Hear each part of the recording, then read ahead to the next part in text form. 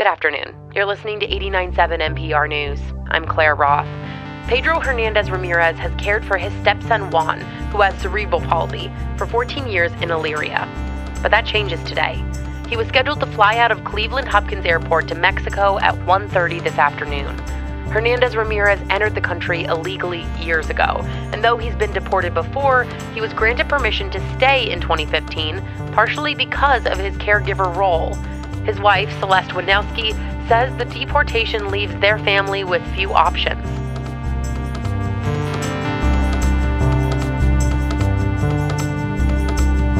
Welcome to Entry Denied, a podcast on U.S. immigration policy in the era of Donald Trump. I'm Alex Alenikoff, director of the Zolberg Institute on Migration and Mobility at the New School in New York City. And I'm Deb Amos. I'm a correspondent for National Public Radio, and I report on immigration. In this episode, we look at how the Trump administration policies have affected immigrant communities and American cities. First and foremost, there's been a change in who is deported, not just serious criminals, but also people who have committed low-level offenses, often just violations of the immigration law. And that was the case with Pedro Hernandez in 2017. The reality is that this is an awful situation that could have been avoided. The reality is that ICE is tearing apart yet another family needlessly. David Leopold, attorney for the Hernandez Ramirez family, thank you again for talking with me today. Immigrant communities now talk about fear for those who are deported and for those left behind whose lives have been devastated by the loss of a loved one. We first talked with Julia Preston, a contributing writer for the Marshall Project. Julia Preston, thanks so much for being with us today. It's great to be here. Barack Obama earned the nickname Deporter-in-Chief because of the hundreds of thousands of immigrants who were removed from the United States during his presidency. Donald Trump came into office promising to remove millions of immigrants. What have the numbers looked like under Trump? The total numbers of deportations, formal removals under President Trump have never matched the peak years of President Obama. President Obama, in several years, had more than 400,000 formal removals in a single year. President Trump is more in the 350,000 range. Those are not small numbers. What is notable, I think, about President Trump is that at the beginning of his term, issued some executive orders that had the effect of eliminating priorities that President Obama had established at the end of his term. So while the numbers overall for President Trump are not as high, the numbers of people who have no serious criminal record are going up every year. Julia, what do you think accounts for the fact that the Trump numbers were considerably lower than the Obama numbers, given the promises Trump made about the massive removal teams that he would put together to get undocumented immigrants out of the country? I think it's a couple of things. The first is that undocumented immigration from Mexico has dropped dramatically in the last 5 years. What we're seeing at the border now are asylum seekers, mostly from Central America, but also from other countries. And increasingly, those people are not getting into the country and not being able to settle in the country. The other thing is that the people who are here and who were subject to deportation proceedings very often had very complicated cases. A lot of these immigrants have been here for many years, and they have families. Some of them are married to United States citizens. Those cases were not cases where you could just do what ICE, I think, would like to do, which is just, walk up to the door, demand that this person come out, slap the handcuffs on them, and march them out of the country. Those options are not available to ICE anymore. At the same time, the Trump administration often promised a big crackdown. ICE was coming to the cities. It was just a matter of days. They would put out announcements. Was that a demonstration? Was it a kind of deterrence by fear, by saying that ICE was coming? And sometimes they wouldn't. At the beginning of the administration, I think it was just that the president did not understand basic things about due process and about what ICE has to do in order to mount one of these big operations. There was one instance about a year ago where the president made a big announcement. We're going out there. ICE is going to be fanning out across the country. And then nothing happened. I think it was more that the communities, as the Trump administration developed, became acutely aware of the dangers that this administration presented for them. And there is much more organizing, much more mobile phone apps, networks of information and caution, a lot more training about what to do if Immigration and Customs Enforcement appears in your community or comes to your door. And in that case that I described a year ago, I think the communities just immediately went to ground. People went into hiding. They took all the precautions. And I think ICE realized that if they carried out those raids and operations after the president had announced them in that very flamboyant fashion, that they were just going to run into a lot of trouble and not find a lot of the people that they were looking for. All that being said, I do think that the tone of this administration, the president's rhetoric in terms of describing immigrants in general, and particularly immigrants from Mexico as being rapists and criminals, had a profound effect. People live in fear. Fear is never far away from these families. They talk about the experience of going out of the door every day, going to work or sending their kids to school, and never knowing for sure that everyone in the family would be back at home that evening. Julia, you've just completed a report for the Marshall Project called The True Costs of Deportation. And you look at a number of examples of undocumented migrants with families in the U.S. who were permitted to remain here under the Obama years. But when Trump came in, something different happened. Can you take us through one of those examples? We have the case of Celeste Hernandez. Celeste is an American citizen, and she is married to a man named Pedro Hernandez, who's a Mexican immigrant. Pedro was extremely important to Celeste's household because Celeste has a severely disabled son who's now 30 years old. And among other things, Celeste can barely lift her son out of his bed to his wheelchair and from the wheelchair back to his bed, which is basically the entire range of movement that this young man has at this point. And so her husband, among all the important things that he did for this household, including being the father to their son Luis, who's now 11 and is also an American citizen, Pedro helped Celeste with the care of this severely disabled American man. He had several prior deportations. And at one point, ICE tried to send him to federal court and get him convicted of the federal crime of illegal reentry. And I describe in my story the reaction of the federal judge when this family goes into court and Pedro Hernandez is sitting in the defendant's box, and this very disabled son is in his wheelchair. He sees Pedro. He starts calling out. And the judge is made aware for the first time that there's a disabled person that Pedro Hernandez is taking care of, and basically dismissed the criminal charges on the spot. And so Pedro Hernandez then did everything that he needed to do to become a legal permanent resident as the spouse of a United States citizen. And that process was almost at the end when the Trump administration came in and decided that he was a multiple immigration offender and deported him summarily. They gave him a month basically to get out of the country. So now the situation is that this family, both of them were working, they were happy, they were good parents, they were going to church, contributing to their community. Now Celeste is left to try and take care of this disabled son by herself. She's entirely dependent now on public services. Her income is zero. She had to quit her own job. They lost Pedro's income.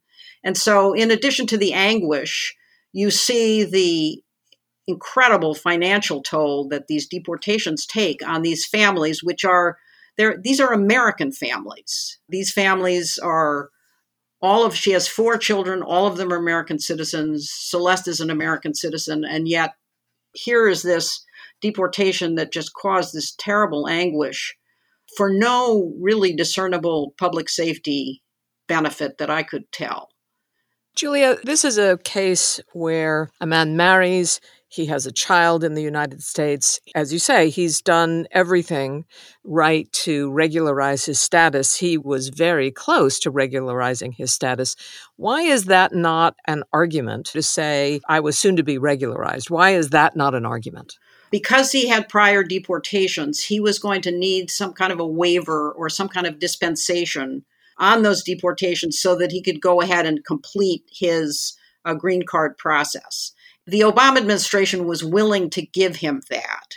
And the Trump administration not only was not willing to look at all the contributions that he'd made, his family, none of that was taken into consideration by the Trump administration. It was just, you violated immigration law, we're going to deport you. Your report, Julia, notes that household incomes tend to drop by almost a half following the deportation of a household member. And you also note that there are just about 6 million American citizen children living in households where one of the members is an undocumented migrant. What are some of the general conclusions you draw from your study? We were trying to show, first of all, that the universe of people who could be affected by this, and particularly the universe of American citizen children, is very large. The second thing we were trying to show is just how damaging this kind of deportation can be when you have a family that has American children in it. Both parents are working, you take out the undocumented breadwinner and you're facing financial catastrophe. This is family separation. And it's much more permanent and enduring than the family separation that we saw at the border. The impacts of this kind of separation are much more enduring, and they not only affect these families, but they also affect the communities. One of the things that I saw in Painesville, Ohio, where 2 of the families that I wrote about live, is how demoralizing this was to the whole community. The other thing that I became aware of in the course of doing this reporting is the whole idea of self-deportation. How many people have left because they thought that ICE was actually coming after them, and they realized that if they wanted to have any prospect of living in the United States legally with their children and their families, that they were going to have to leave and try and come back. Of course, the Trump administration would view that as a victory. They say that our policies are working because we're sending people home. Other people are leaving out of fear of being deported themselves, and it saves the U.S. The resources of having to remove someone, and it reduces the undocumented population in the United States. What's the answer to that? One of the self-deportations that I write about in my story is the case of a man named Alfredo Ramos. Alfredo had lived in the United States for decades. He had been deported many years ago, but he lived in the United States. He had 2 U.S. citizen children and was a very hands-on, caring father to these kids. He was a passenger in a vehicle that was stopped in a very minor traffic stop, and he ended up getting into the lights of ICE, and he wasn't deported at that time, but when the Trump administration came in, they started to come looking for him. So Alfredo ended up deciding that he wanted to leave for Mexico so that he would have a chance someday, hopefully legally, to come back and be with his kids.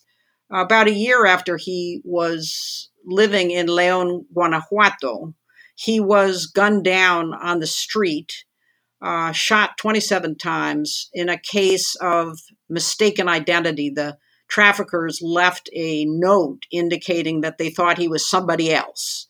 a rival trafficker. And the police determined that it was a case of mistaken identity.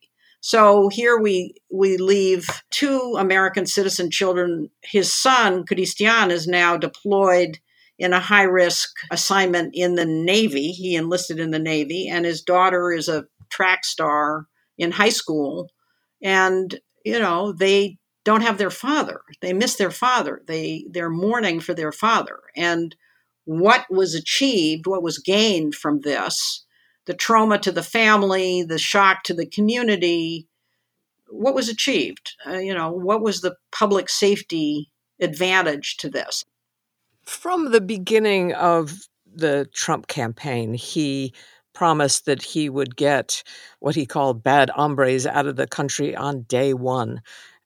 We have already seen that the deportation numbers in the Trump administration are, in fact, lower than they were in the Obama administration. By the Trump administration's measures, has their policy been a success?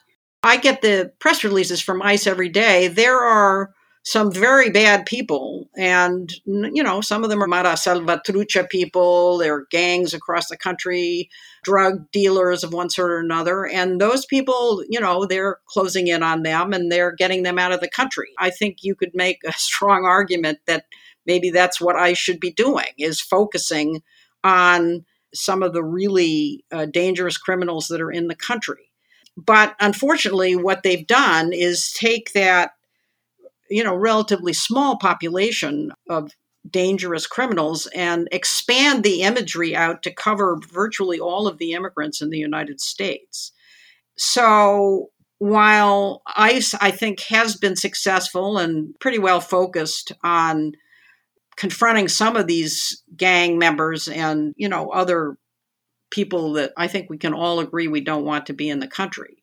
The problem is how this policy has affected so many communities in the country that are just hardworking people that are just trying to make a life in the United States. Julie, what's your main takeaway from the work you've done in this area?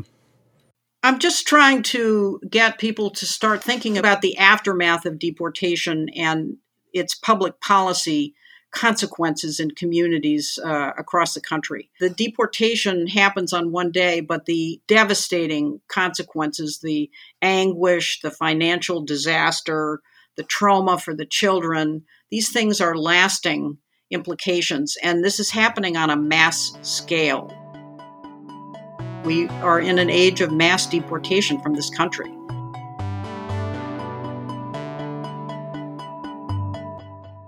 We've heard 2 stories about deportation and the families left behind. Now we're going to widen the lens to New York City, the leading immigrant city in the country. We speak with Bita Mistophi, Commissioner of the Mayor's Office of Immigrant Affairs. Bita Mistophi, thanks so much for being with us today. Thank you for having me. You're in touch with many, many people in immigrant communities and immigrant organizations throughout New York. What can you tell us about the impact that the Trump administration policies have had on these communities? I have to pull back and say a little bit about New York City. We're a city where nearly 40% of our population is foreign born. That's 3.1 million New Yorkers. Significantly in that, there are 500,000 New Yorkers that are undocumented who are in homes within another 500,000. So that means 1 million people are impacted in a way that's even more significant, meaning that they could lose a loved one, a family member, a parent, a child who is undocumented due to increased enforcement and certainly further isolation due to the fear that the federal rhetoric has had. And I can say that this has been such a difficult time for so many. Family separation that people have experienced, further fear in interacting with government, even local government, increased concern about even participation in your child's school, losing primary breadwinners, just so much added trauma to families, to children. It is very real. I've been in rooms with mothers who have cried because the travel bans are in place and they can't be with their children or loved ones. I've been in rooms with people who have just experienced an arrest of a loved one who's undocumented. So there's clearly been an increase in anti-immigrant rhetoric coming from the White House. Has that been matched on the ground by an increase in enforcement efforts by ICE in New York City? The answer is pretty definitive. In the first year that we did the analysis, the calendar year of 2017, we saw an increase in arrests by about 80% or so. And we have consistently seen those high levels maintained. We've also seen an increase in people placed in removal proceedings. We've also seen a huge spike of about 334% of arrests in people who have been long-term residents of our city. And by that, our team has sort of defined it by having lived here for 10 or more years. Of course, these are people who have deep ties in the city, either through family, employment, or community or otherwise. Beyond that, we also have seen impacts on our public services. So our Department of Social Services produced data that demonstrated that since the start of the Trump administration and really threats of enforcement against people who utilized public benefits, we've actually seen a dramatic decline of utilization of food stamp benefits by non-citizens. These are folks who are food stamp eligible, meaning that they are likely legal permanent residents and really have less risk of immigration enforcement or deportation. But the threat, the rhetoric, the fear is so pervasive that even they are retreating into the shadows. How do you convince an immigrant population to continue to cooperate with the city when they see that deportations continue even through this pandemic? How do you convince them that New York will protect them, that you can stand up to the punishments coming from Washington? I certainly firmly believe, and I know that the mayor does, and so many across our administration, that it's about being honest, it's about being consistent, and it's about, your actions. It has been about advancing additional local laws that underscore our intention, like prohibiting the ability for immigration enforcement to conduct enforcement actions on city property without legal authorization. We've invested increasingly in immigration legal defense in a way that is unparalleled in any other locality in this country. We have invested in rights education. What do you do as communities when there's immigration enforcement? What are your rights? Because you have them. You're protected under the Constitution. That's it for this episode of Entry Denied. Thanks for listening. We'd like to thank Erin Johnson for production assistance. Sahil Ansari is our producer and engineer, and our music is composed by Eli Aleynikov. Check out our show notes on EntryDeniedPodcast.com, and you'll find resources to help you go even deeper into some of the issues. And please subscribe to the show on Apple Podcasts, Spotify, or wherever you're listening to us. And leave us a review as well. We'd love to hear from you. See you next week.